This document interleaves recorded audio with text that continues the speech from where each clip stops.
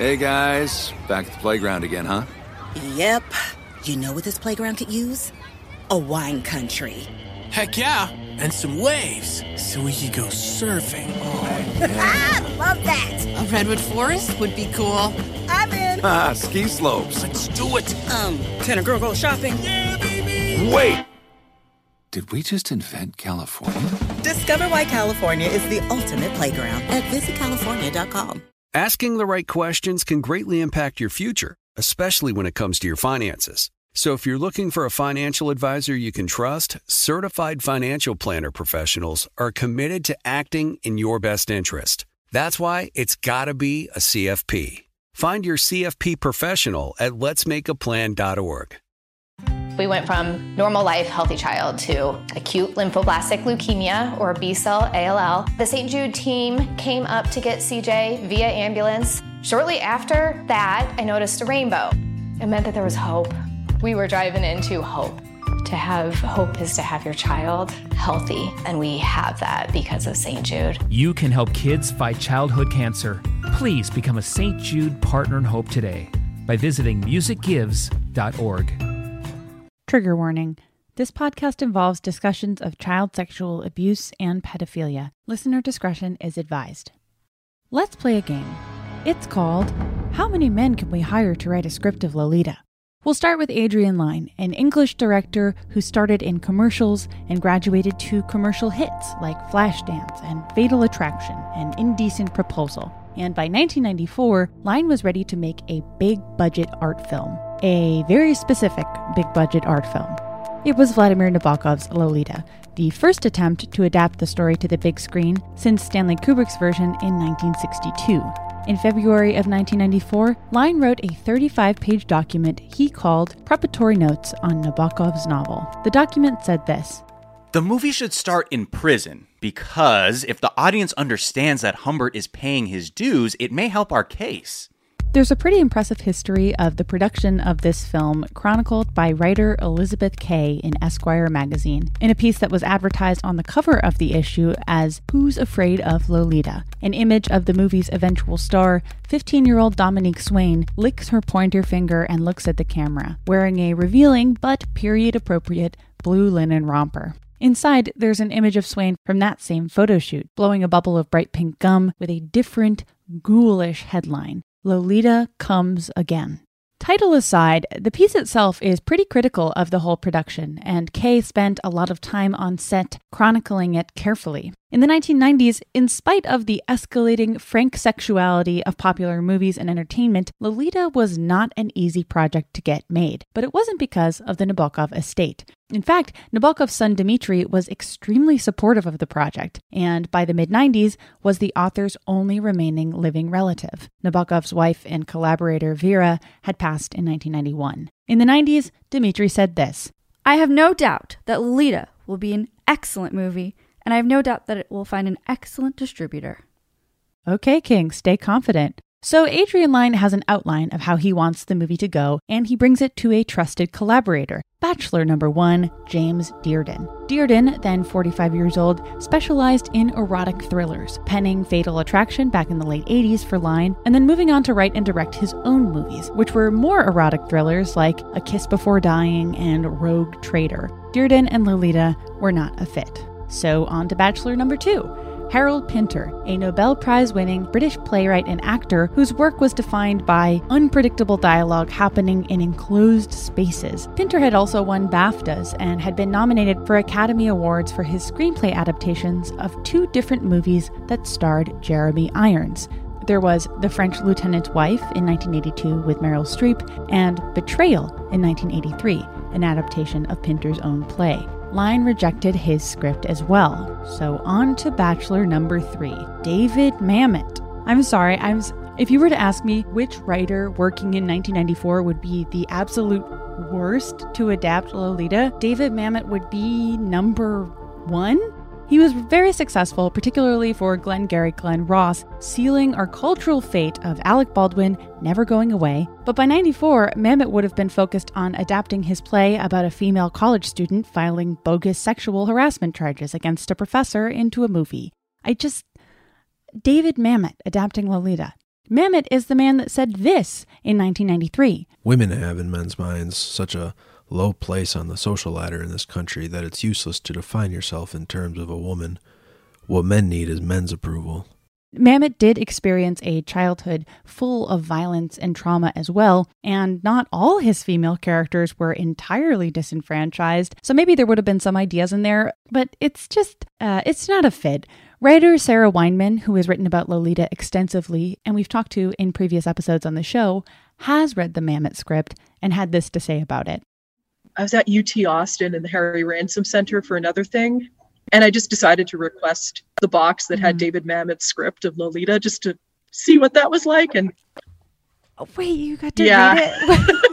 It's not good. Mamety's total misunderstanding of women and trying to make Humbert into a kind of Glengarry kind of character, and it just didn't work.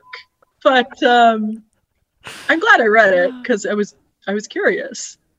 David Mamet adapting Lolita. How dare you? Anyways, the script doesn't work out, and so that's a third strike. Here's Adrian Lyne giving an interview on the topic in 1998 with a quick recap. In the beginning, you were hired to direct the film. Yes. I actually read the novel about 10 years ago when I was doing Jacob's Ladder. Spoke to Mario Casar, who then was head of Carolco, that was then in business. He bought the rights of it for me on spec. I then worked with 4 writers. I worked with David Mamet, I worked with Harold Pinter, I worked with James Dearden, trying desperately to translate. If they can't do it, who can? Well, there you go. Meanwhile, every woman writer is just sitting there. Then we arrive at Bachelor number 4, who, of all the bad fits for this project, is the least bad fit. It's Stephen Schiff, a writer for The New Yorker who had previously been a finalist for the Pulitzer for film criticism and had written profiles of Steven Spielberg, Stephen Sondheim, and Edward Gorey, and served as the film reviewer for Fresh Air on NPR before writing the script for Lolita on spec. Schiff said this about the process. From our first meeting, I was very aware of Adrian's fear that the audience would just hate Humbert. The concern was, how do you get the audience, who understands that what he's doing is abhorrent, to view him as someone they want to spend time with? Okay, so now it's time to get our cast together. Of course, we need our Humbert, the European child sex abuser, who, in adaptations up until this point, has been generally romanticized or made a problematic hero at best and a full-on comedic king singing and dancing at worst. So it's the mid-90s now. Who do we got? Lyne considers Anthony Hopkins, but at 56, Hopkins is a little too old. Then there's Warren Beatty, who's not interested. Dustin Hoffman is briefly linked to the project. Lyne also considers Hugh Grant, who at 34 and approaching the height of his rom-com fame was said to be a little too young for the part. Per an article in Entertainment Weekly in August 1996, Hugh Grant says this. The trouble is, that's my favorite book of all time, and I didn't want anyone to make a film of it.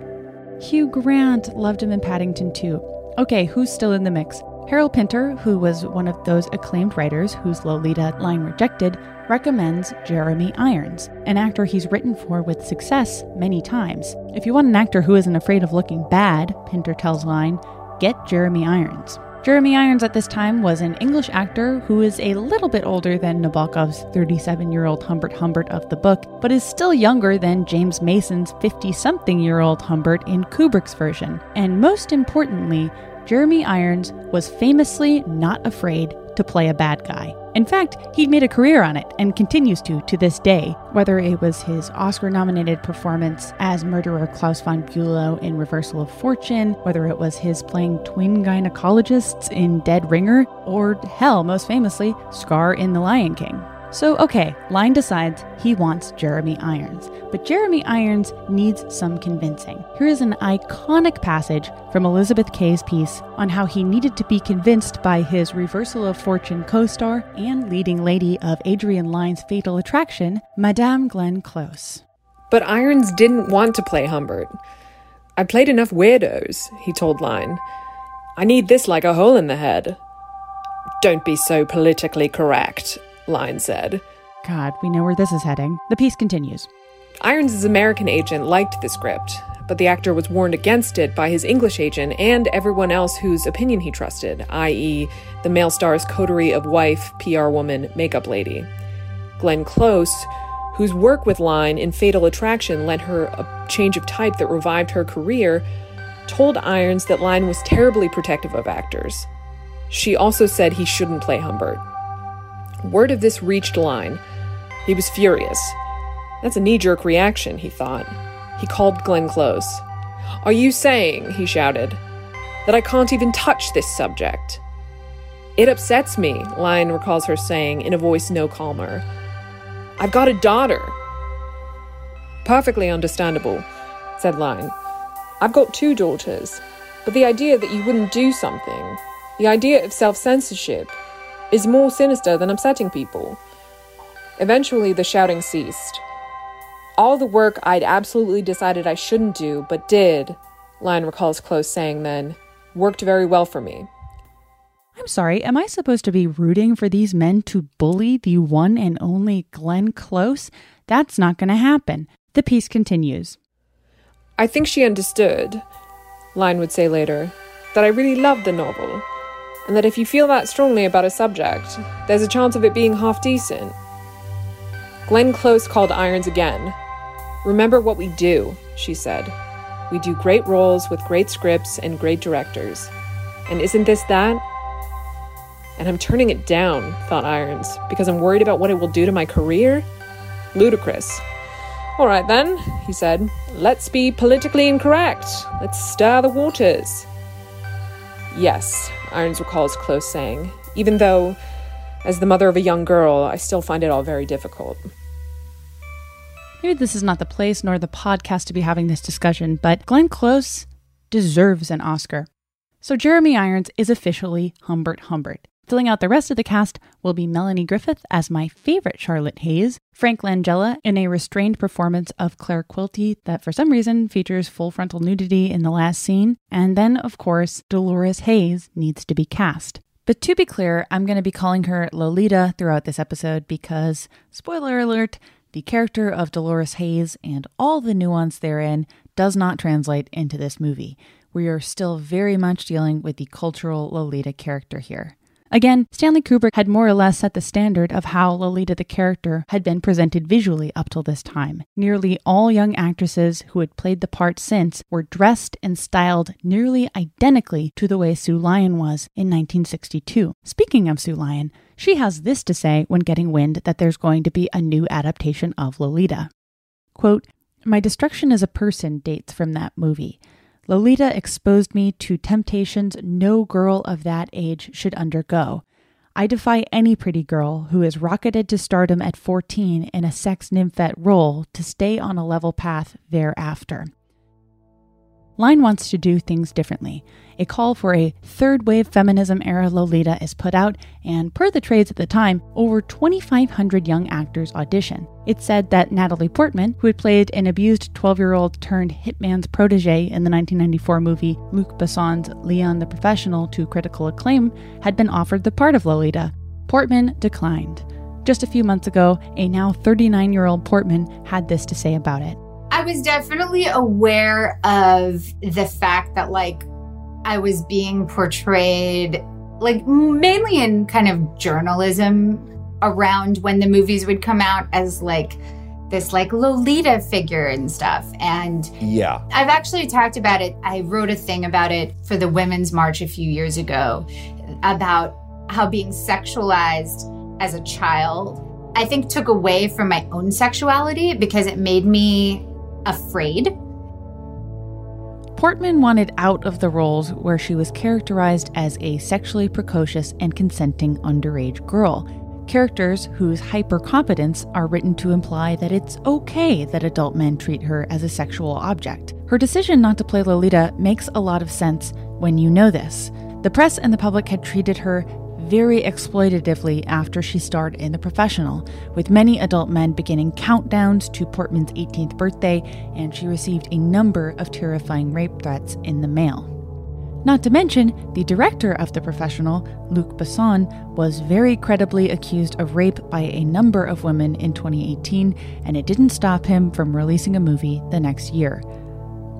Portman played another sexualized adolescent in Ted Demme's 1996 movie Beautiful Girls, in which she and Timothy Hutton, who is 21 years her senior, flirt knowingly for the entire movie, and Portman's 13-year-old character at one point asks Hutton to wait until she's of age so they can be together, before Hutton acknowledges that that could never be.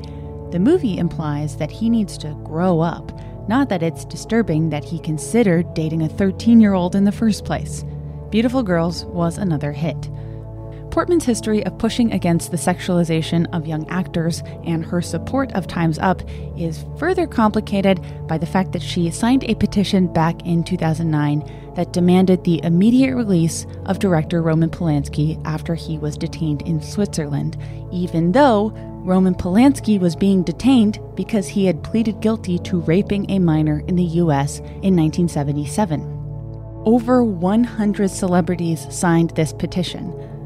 And at very least, Portman apologized for this in 2018, saying, quote, "I very much regret it," unquote, and, quote, "I take responsibility for not thinking about it enough," unquote. But 2009, and we will be talking about this very messy petition later in the episode. I digress. Back to the casting of 1997's title character of Lolita. Other young actors rumored to have been in the running include Christina Ricci, Melissa Joan Hart, and Jennifer Love Hewitt. In the end, the actor selected for the part was Dominique Swain, a 14-year-old raised in Malibu who hadn't auditioned for anything in 2 years when she was invited to send in a tape for Lolita's title character. Born in 1980, she was bubbly and had braces and was very much a kid of her era. Her favorite actor was Juliette Lewis, and she had never heard of Jeremy Irons until he mentioned that he was the bad guy in The Lion King. Swain says this in the 1997 Esquire piece. But I think he was kind of disappointed that I didn't know any of his serious stuff. When speaking with Elizabeth Kay at age 16, she said that she had wanted to be an actor for the attention.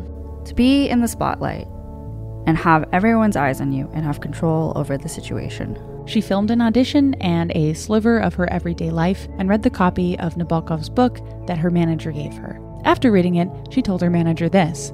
It's all through Humpert's eyes. Lolita doesn't have a point of view. I think I can give her one. Swain is flown out, auditions for Line, and it's a match. He loves her, is very impressed with her performance, and immediately starts to call her my Lolita. Line says this of her in a later interview. Dominique Swain was a natural, really. I mean, she'd never acted on any level at all, not even at school. She'd done nothing. And she had less nerves, I would say, than any actor I've ever worked with. And she really kind of played herself. And to his credit, Swain says to this day that Line was very careful and kind with her on set. Here's what she said during the press junket for the movie back in the 90s. I think that Lolita is very similar to myself, and not that we're going through the same circumstances, but that we both react in whatever way seems natural at the moment. Swain and Irons did a chemistry test in 1995 before filming started, which appear as DVD extras and rack up hundreds of thousands of views on YouTube today. In it, Swain is 14 or 15 and in pigtails, barefoot in a light purple tank top and shorts on a dingy gray couch. Jeremy Irons wears a tucked-in blue polo shirt and jeans. They try one of the movie's most difficult scenes, one that ends in Lolita screaming, murder me like you murdered my mother." Line is there and gives Swain advice from the sidelines. Do you hear what I'm saying? I mean, the way I'm reading it now is like I know you're lying through your teeth. Mm-hmm. In other words, I want you to be a better liar. Imagine it's your old man asking you, saying, right. You know, when you tell a few stories. Do you hear what I'm saying? Yeah. If I get like upset, so it's got to be my quicker. Parents are like, "You did what?" So I'm just like, "Oh yeah, I was." Well, do that. Do that. The whole thing should be quicker. Okay. Okay. They try it again. This time, the scene gets physical. You go upstairs. Just go upstairs. Let go of me, you pervert! Get up there. Don't you call me a pervert. Oh. That's right. Beast. You filthy foreigner, murder me. Murder me like you murdered my mother.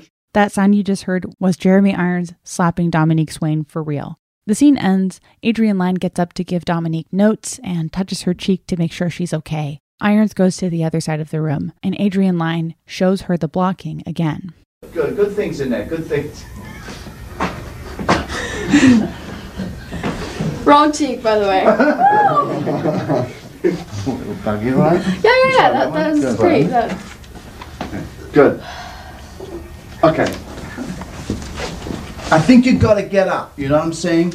He takes Dominique's arm, shows her where she's supposed to land at the end of a line. She sits listening how Adrienne Lyne wants Jeremy Irons to say the word slut and jokes about it before they try the scene again. It sounds better with an English accent. Did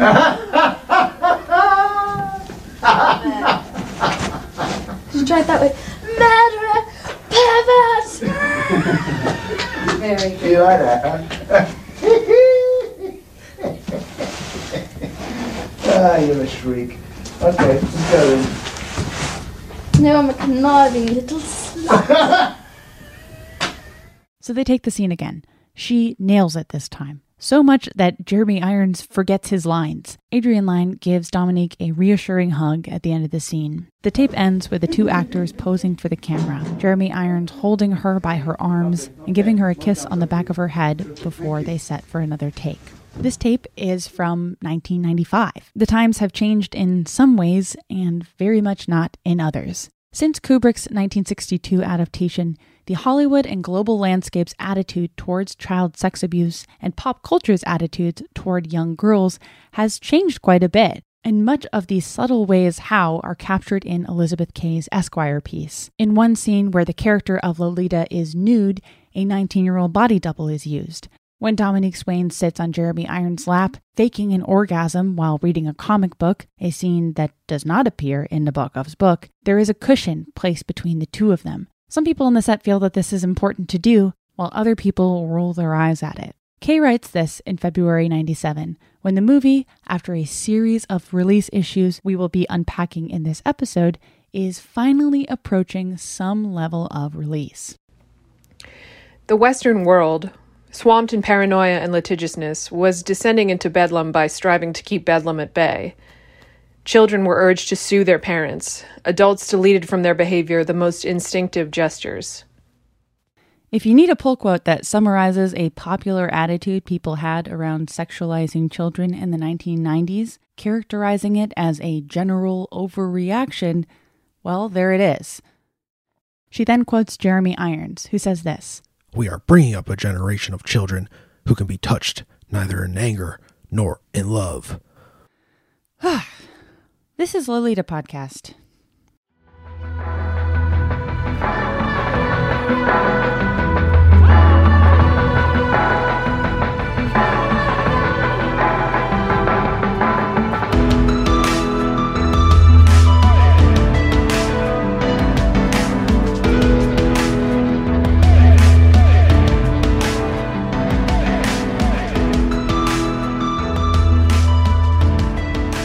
Welcome back to Lolita Podcast. My name is Jamie Loftus, and today we are going to be talking about the most influential contemporary adaptation of Lolita, Adrienne Lyne's 1997 movie starring Jeremy Irons and Dominique Swain. While this movie never got a full theatrical release in the US, lost a boatload of money, and didn't garner any of the shiny trophies it seemed to be after, this movie has endured, for better and for worse. Last week, we talked about its influence on some pop music of the era and beyond, and our entire episode next week will focus on online communities where images and inspiration from the mood, fashion, and aesthetics of this movie are featured heavily. So, is it the adaptation the world was waiting for in spite of being controversial for its time? As always, the easiest way to know is to find out how the director feels about the project. What say you, Adrienne Lyne? In the end, it's a love story. It's a strange and awful love story. Oh, I am so sorry, Mr. Lyne. The answer was literally anything except saying it was a love story. But it's not as simple as movie bad. The reasons it doesn't work, in my opinion, as an adaptation are kind of complicated. It has to do with filmmaking choices, absolutely, but to truly understand the failure/endurance of this movie, you need to know how the cultural and entertainment landscape shifts in regards to Lolita the image, Dolores the character, and how attitudes on both young women's body and child sex abuse changed between the time of Stanley Kubrick's Lolita in 1962 and when Adrian Lyne's adaptation lurched into a couple of theaters in 1997. So let's go back in time and find out why our parents are so damaged.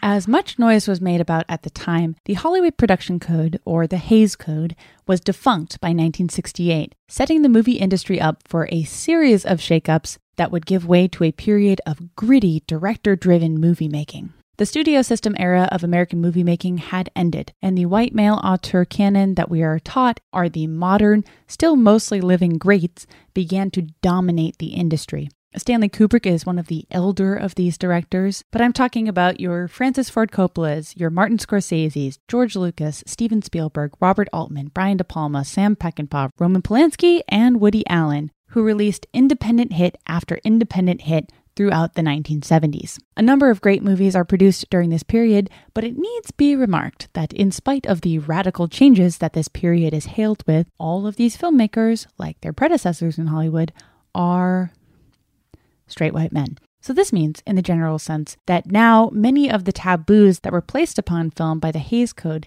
have been lifted, meaning, for the purposes of this show, it was suddenly much easier to show both violence against women and to sexualize children. Throughout the 1970s, there are a number of movies that are these weird, unlicensed, sort of kind of adaptations of Nabokov's Lolita in the low-budget movie space. And once television became an accepted and commonplace medium, the volume of this low-budget, half-thought-out production becomes pretty ubiquitous. None of these are really successful enough to harp on, but I have seen them all because this is my life now, and these low-budget sort of Lolita movies are universally aligned with the commercialized Lolita image. In these movies, the underage are very consenting, and it's society that is being weird about the relationship between a nearly 40-year-old man and a teenage girl. And to be clear, these all concern girls of high school age, and none of them concern the 12-year-old that was Dolores Hays of Nabokov's book. There's movies like Anita, Swedish Nymphette, a 1973 Swedish movie that features it girl Christina Lindberg as a teenage nymphomaniac, whose nymphomania is cured by Stellan Skarsgård, an older college boy who is nice. Not a good movie, would not recommend. There's also a blaxploitation movie from 1975 called Black Lolita, about a singer who returns to her hometown to fight the gangsters who have taken it over. I tried so hard to find this movie with no luck, but it seems kind of like Charlie's Angels-y and was later renamed Wildcat Women. Don't know. Let me know if you have access to this movie. I would like to see it. But the weirdest one that stood out to me was a B-movie out of England in 1970 called, depending on who you ask, either The London Affair, Twinkie, or Lola, and stars Charles Bronson as an author in his late 30s who marries a 16-year-old British schoolgirl named Twinkie, played by Susan George. The opening scene of Twinkie is about the 16-year-old Twinkie being caught reading a pornographic book by her parents. Cut to this very weird theme song. I never met a girl like this for me, dumb but pretty like a schoolgirl should be. Twinkie! I think you're growing up too soon, girl. Take a look at her, 16 summers and a month or two. A grown-up lover when the girls can't see you. Twinkie! You've woken up too soon.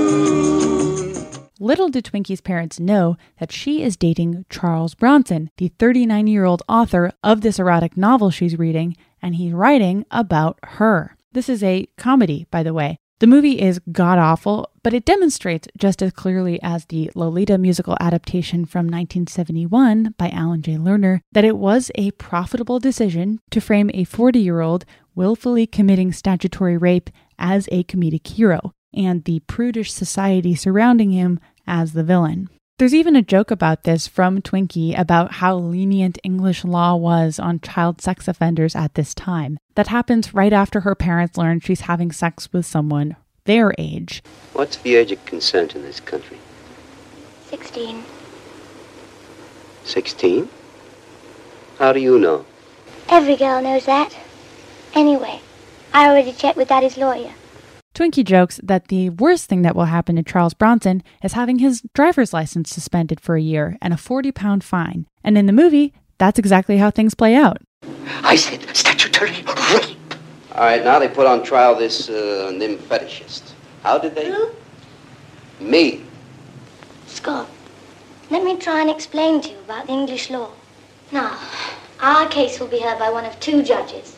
I sentence you to have your driving license suspended for 1 year. You will have your driving license suspended for 1 year. And fine you the sum of £40. And you will be fined £40. And let that be a warning to you. Twinkie, and definitely not Humbert's love, is played out as very genuine, even if the fact that she is a literal child appears to be very annoying to him. They marry while she's still underage in Scotland, and then elope to the US, taking Twinkie away from her entire family and everyone she's ever known. Twinkie eventually runs away and leaves him a tearful romantic letter saying it just won't work out at the end of the movie. The promotional poster at the time read, "She's almost 16. He's almost 40. It may be love, but it's definitely exhausting." Oh, Scotty. You'll be my mummy and daddy, sweetheart and teacher, all rolled into one. And my super new grandfather. So that's Twinkie.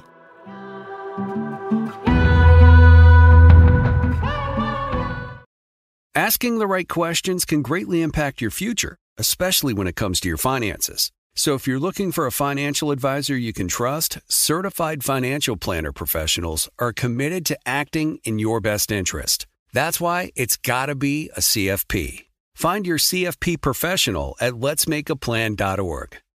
Hey, have you ever used Cheapo Air? For years, and I really like it.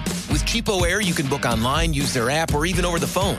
They've got great prices on over 500 airlines and millions of accommodations. They're my go-to for travel planning. And if you join their Club Miles program, you can earn points to save on the cost of your travel. Book on the app and you get double points. Sounds like it's time I tried Cheapo Air. Call Cheapo Air at 855-247-3279 or visit cheapoair.com/podcast. Hi, I'm Cindy Crawford, and I'm the founder of Meaningful Beauty.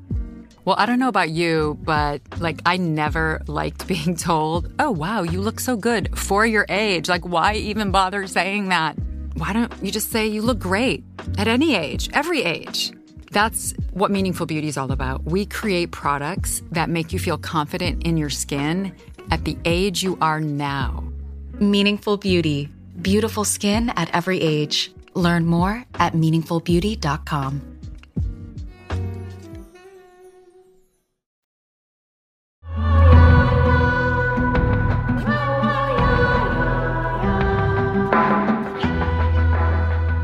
Meanwhile, back in the US, the gritty white male auteur had completely overtaken Hollywood by the mid-70s, and some major releases of this era feature young girls in highly sexualized roles.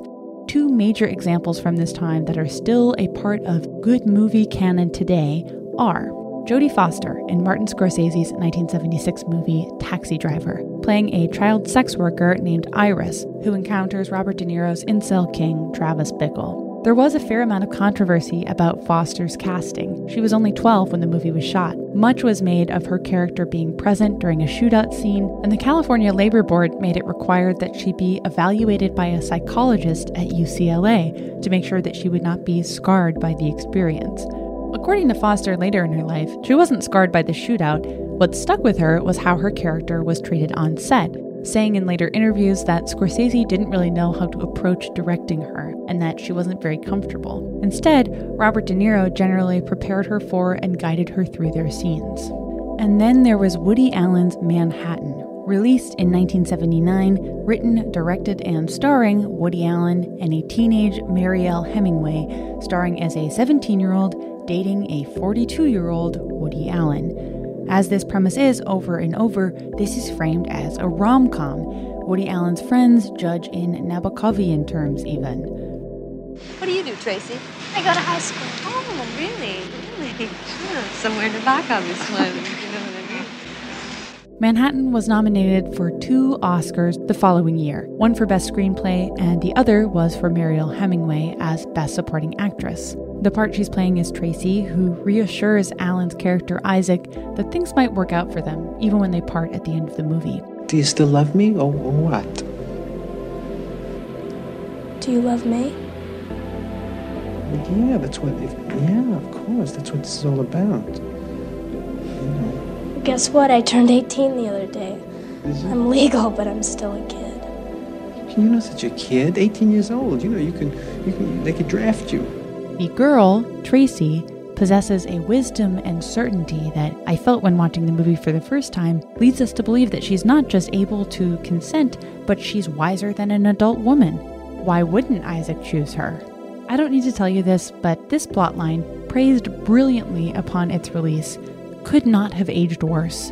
And it was considered pretty creepy by a small faction of critics way before allegations of Alan's sexual abuse ever even surfaced. Not only did Alan date and marry Soon-Yi Previn, the daughter of his ex-partner Mia Farrow, Soon-Yi being a full 35 years his junior, Alan was also accused of molesting his own 6-year-old daughter Dylan in 1992.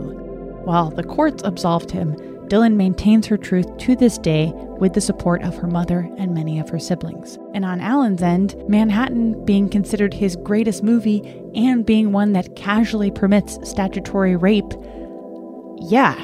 But in the late 70s, permitting and romanticizing the relationship between Hemingway and Alan's characters was very okay with most viewers and critics. The movie was a huge hit. In 2015, Mariel Hemingway shared some of her experiences with Woody Allen. She said that less than 2 weeks after she had turned 18, Allen attempted to convince Hemingway to come to Paris to see him. Hemingway said this: Our relationship was platonic, but I started to see that he had a kind of crush on me, though I dismissed it as the kind of thing that seemed to happen anytime middle-aged men got around young women. Hemingway informed her parents of his request. In 2015, she says that, I didn't know what the arrangement was going to be, that I wasn't sure if I was going to have my own room. Woody hadn't said that. He hadn't even hinted it. But I wanted them to put their foot down. They didn't. They kept lightly encouraging me. Ultimately, Hemingway declined Alan's invitation and was too uncomfortable to meet with him. She said that she realized that no one was going to have their own room, whose plan, such as it was, involved being with me. Hemingway says she went into his guest room and woke Alan up, asking, I'm not going to get my own room, am I? I can't go to Paris with you. I would also recommend checking out writer Michael Schulman's guest episode of the You Must Remember This podcast for a close read of Mariel Hemingway and her sister Margot's early years in Hollywood. Hemingway's kiss with Alan on screen in Manhattan was her first kiss ever when filming the movie at age 16. This is something she shared in common with another 70s star who was featured in a very different movie about an underage girl and a relationship with a grown man. I'm talking about an 11-year-old Brooke Shields in a 1978 movie called Pretty Baby. Pretty Baby is one of the few movies that leads up to Line's Lolita in 1997 that centers nearly its entire plot on child sex abuse in a way that seems conscious of it. Where the Twinkies and the Manhattans of the world regarded statutory rape as a forbidden love that could be funny, Pretty Baby is about the dangers of child prostitution in many ways. The movie was directed by Louis Malle, written by Polly Platt, and stars a then 11-year-old Brooke Shields as Violet, who was a child sex worker in New Orleans in 1917, living in a brothel. Midway into the movie, her virginity is auctioned off to the highest bidder.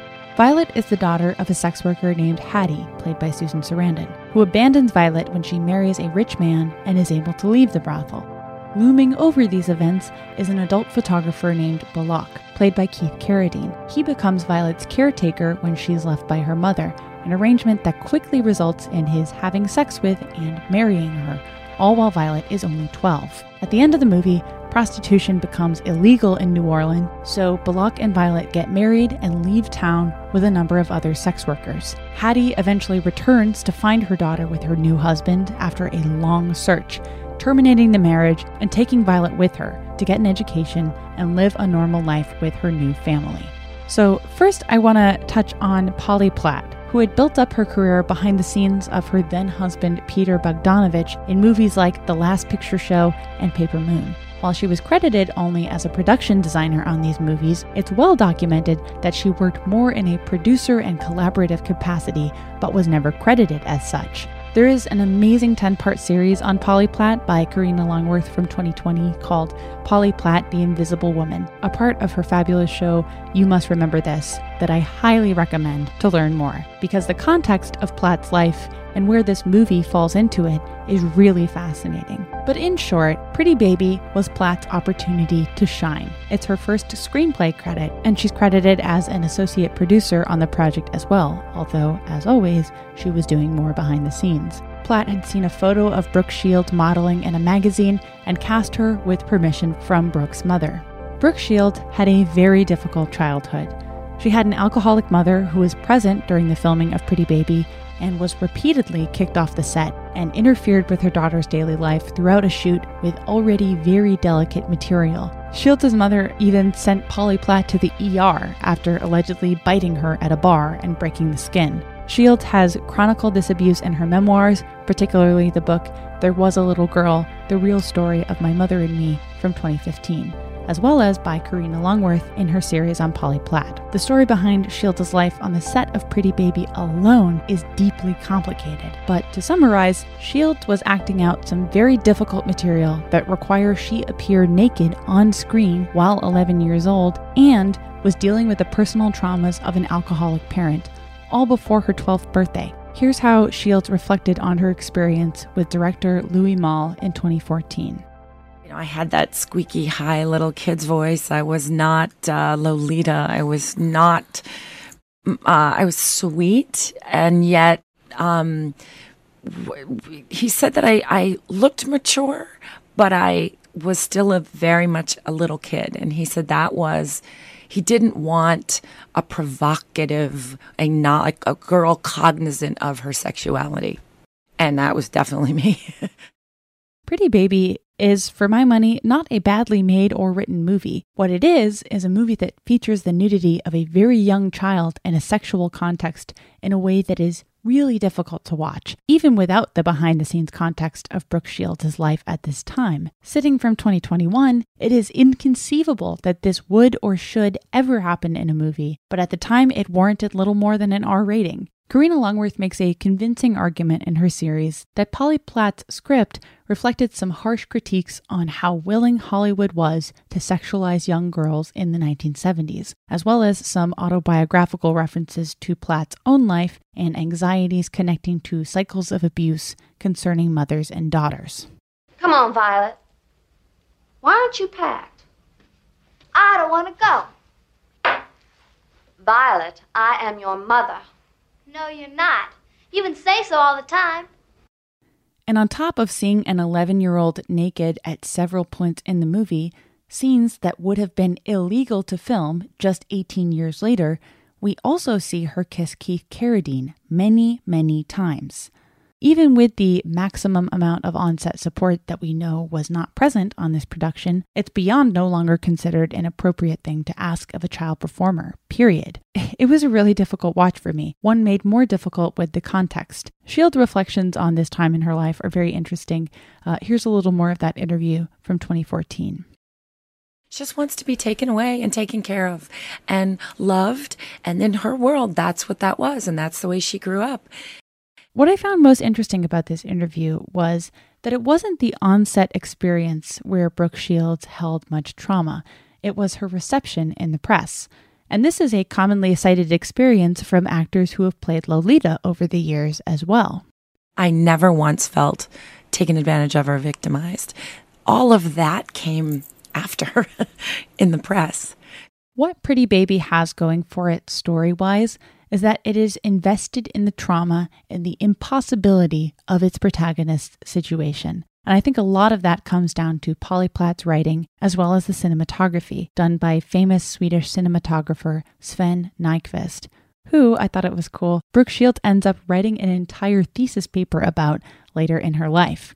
What I especially like about Pretty Baby is that many of the critical moments of this movie we see through Violet's eyes via Nykvist's camera. This movie is full of women observing how they're looked at, looking at themselves, looking at each other. And for all the extremely valid criticism there is around how Shields' body is treated, this element of women seeing each other and seeing how men look at them is very unique for its time. Pretty Baby starts with a scene of Violet watching her mother give birth. We see the entire scene where Violet's virginity is auctioned off for $400 through her eyes, and it's not a flattering depiction of the men who are bidding. In Violet's eyes, they are red and bloated and old and leering, and she's scared, and you can tell.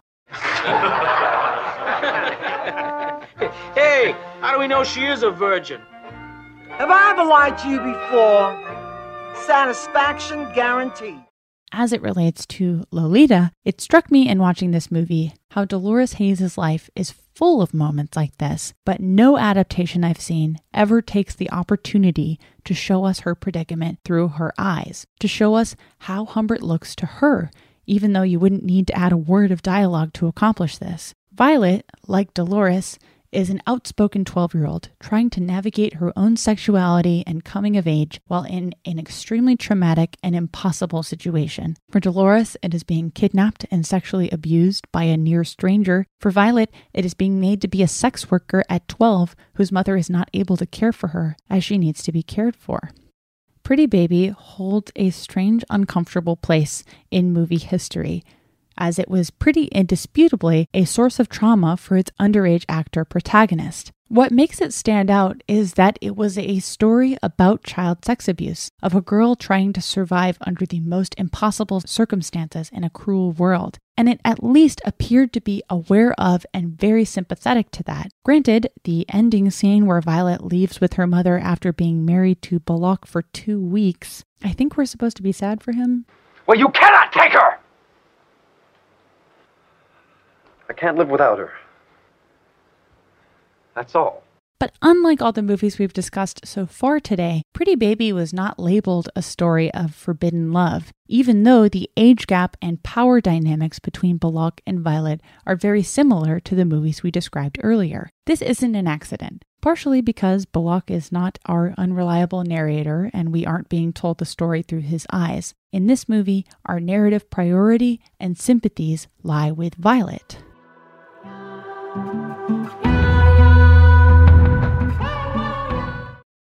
Asking the right questions can greatly impact your future, especially when it comes to your finances. So if you're looking for a financial advisor you can trust, certified financial planner professionals are committed to acting in your best interest. That's why it's got to be a CFP. Find your CFP professional at letsmakeaplan.org. Hey, have you ever used Cheapo Air? For years, and I really like it. With Cheapo Air, you can book online, use their app, or even over the phone. They've got great prices on over 500 airlines and millions of accommodations. They're my go-to for travel planning. And if you join their Club Miles program, you can earn points to save on the cost of your travel. Book on the app, and you get double points. Sounds like it's time I tried Cheapo Air. Call Cheapo Air at 855-247-3279 or visit cheapoair.com/podcast. Hi, I'm Cindy Crawford, and I'm the founder of Meaningful Beauty. Well, I don't know about you, but I never liked being told, oh, wow, you look so good for your age. Why even bother saying that? Why don't you just say you look great at any age, every age?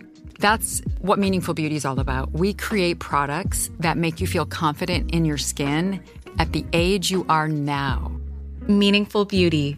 Beautiful skin at every age. Learn more at meaningfulbeauty.com.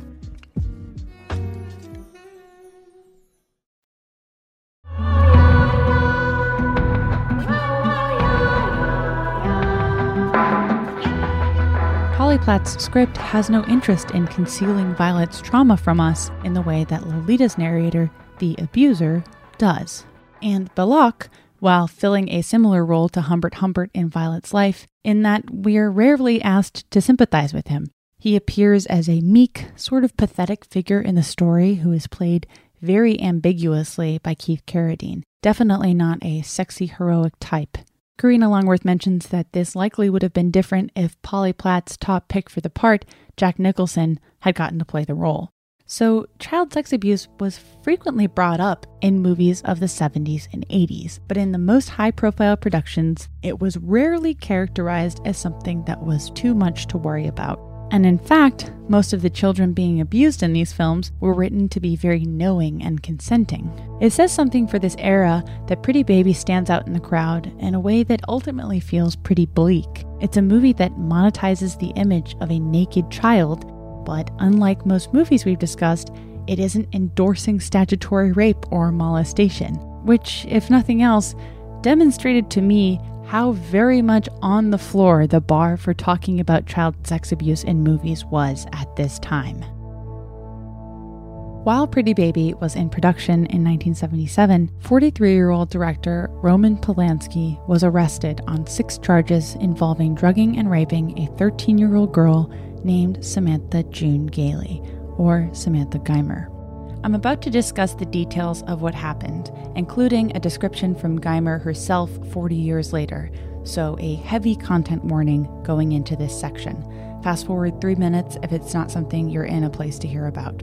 The charges against him were this: rape by use of drugs, perversion, sodomy, a lewd and lascivious act upon a child under 14, unlawful sexual intercourse with a female under the age of 18, and furnishing a controlled substance to a minor. You may know of this story already.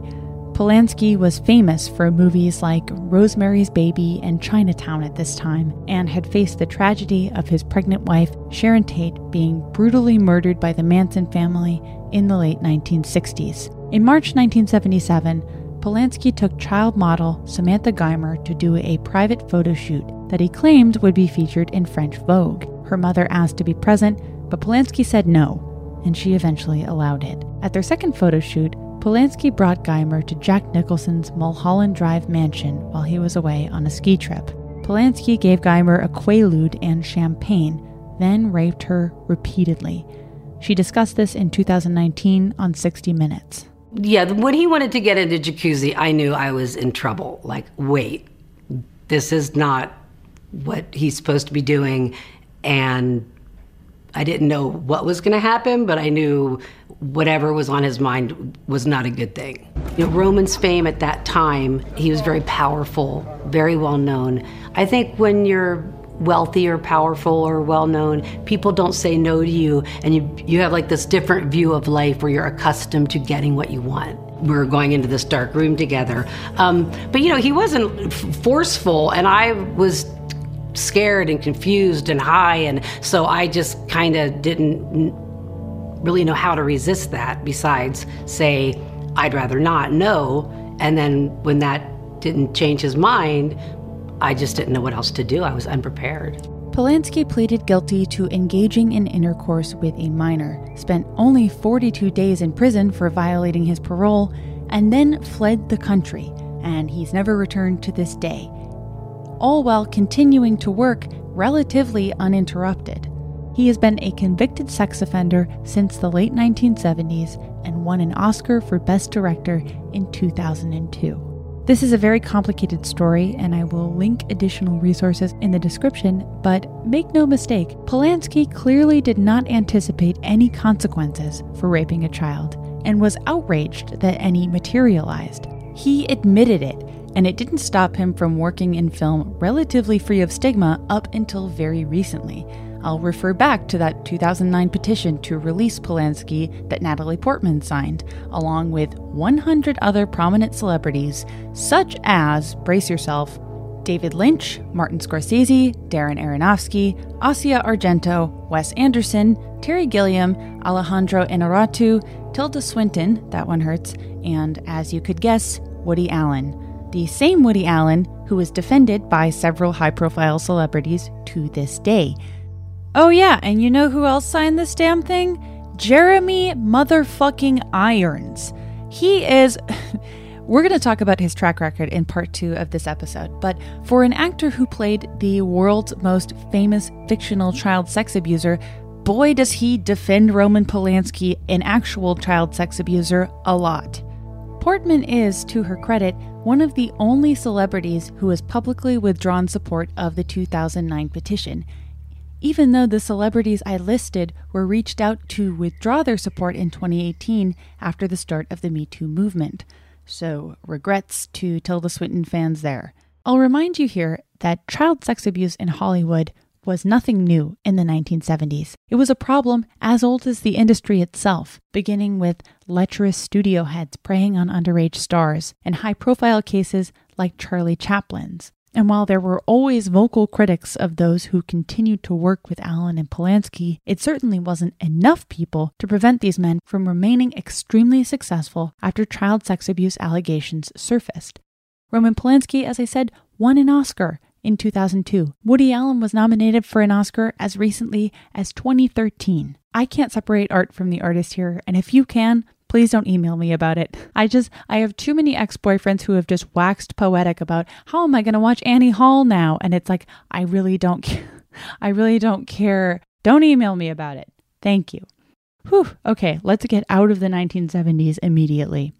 Meanwhile, outside of the entertainment sphere, the 80s happen, and a strange but persistent friction develops. There is now a prevalent cultural fear of children being kidnapped and murdered. A lot of this is connected to the Milk Carton Kids campaign, which began in 1984 as a part of a campaign run by the National Child Safety Council that sought to bring images of missing children to the breakfast tables of other families, both as a public service message and, arguably, a veiled warning that if you're not careful, this could happen to you. A police commander from Chicago told the Associated Press about the program back in 1985. Their faces will be there at the breakfast table. People will have to think about it.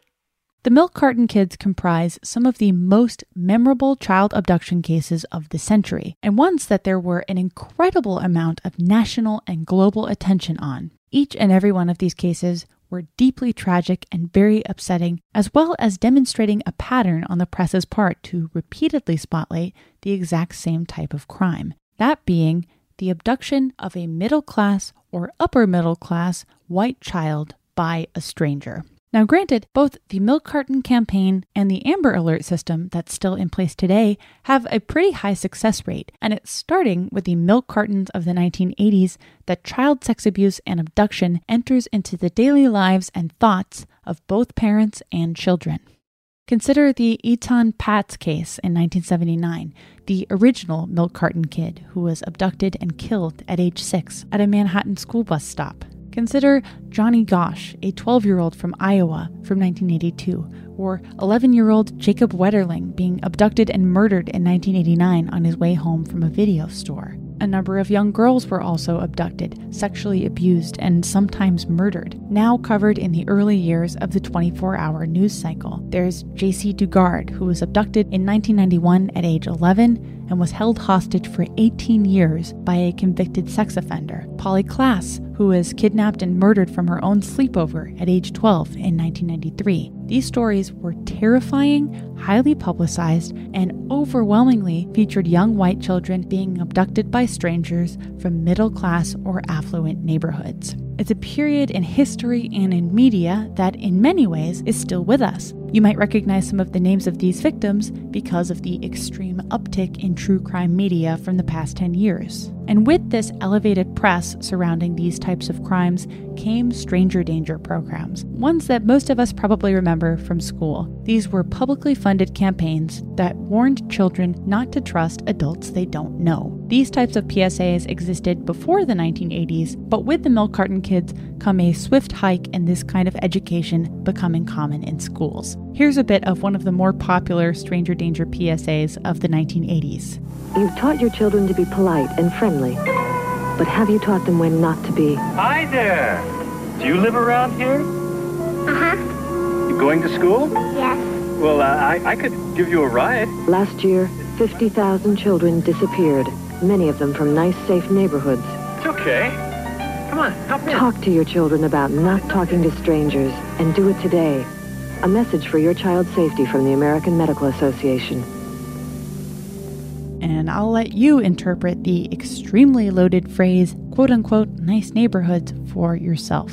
The primary concern that stranger danger campaigns were trying to combat was child sexual abuse, but always centered the safety of white and financially secure children. The framing of this issue during this time arguably led to an uptick in mass incarceration in the US, and I'm going to link some resources in the description of where this public discourse led down the line. Not to mention, this campaign is going on in the midst of the Reagan administration refusing to address the escalating AIDS crisis, and American homophobia is at an all-time high. There is a lot of American prejudice cooked into these innocuous-seeming PSAs. And all this was done while ignoring the fact that the danger that strangers posed may not be as significant as it was implied. Let me explain. That's not to say that strangers do not pose a danger to children. In many cases, they very much have. But what's missing from this conversation, particularly at this time, is the possibility that abuse and mistreatment could be committed by someone a child knows already. And that's a very important fact to leave out. RAINN, the Rape, Abuse, and Incest National Network, indicates that only 7% of reported abuse inflicted upon children come from complete strangers. The other 93% comes from a person already known to the child. So, these programs, while well-intentioned, were seeking to resolve a problem that was far less common than the stranger danger videos were indicating. Maybe you remember these types of programs from when you were a kid. One of my earliest earthly memories was of one of these stranger danger songs. It was on a Barney VHS tape. You know, the gigantic purple dinosaur that my generation carries the psychic weight of on our backs every day.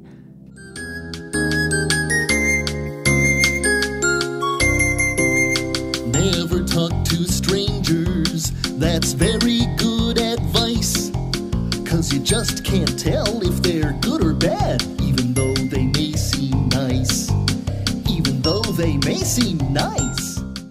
Viewing Lolita, or Dolores Haze, in the context of this stranger danger era is infinitely frustrating. Because again, I feel that Nabokov had a stronger grip on the more common scenario that leads to repeated child sexual abuse than American legislators did over 30 years after its publication in 1955. Dolores Haze belongs very firmly to that group of children, that 93% who are abused by a person who is known to them. Humbert Humpert was well known to Dolores Haze before the abuse began. He had groomed her. He had worked his way into her family through lies, gaslighting, and violence. This, by far, is the most common scenario. So there's a lot of fear around protecting children at this time. But in these same years, the culture's willingness to sexualize adolescents continues to ascend more or less uninterrupted. And yes, it leads us right back to another disservice of Dolores Haze. Come back for part 2 of this episode, which we will be releasing in 2 days. Sorry, things are too fucked up for one episode. Lolita Podcast is an iHeartRadio production. It is written and hosted by me, Jamie Loftus. It is produced by Sophie Lichterman, Beth Ann Macaluso, Miles Gray, and Jack O'Brien. It is edited by the wonderful Isaac Taylor. Music is from Zoe Blade. Theme is from Brad Dickert. And my guest voices this week are Sophie Lichterman, Miles Gray, Isaac Taylor, and Julia Clare. See you next time.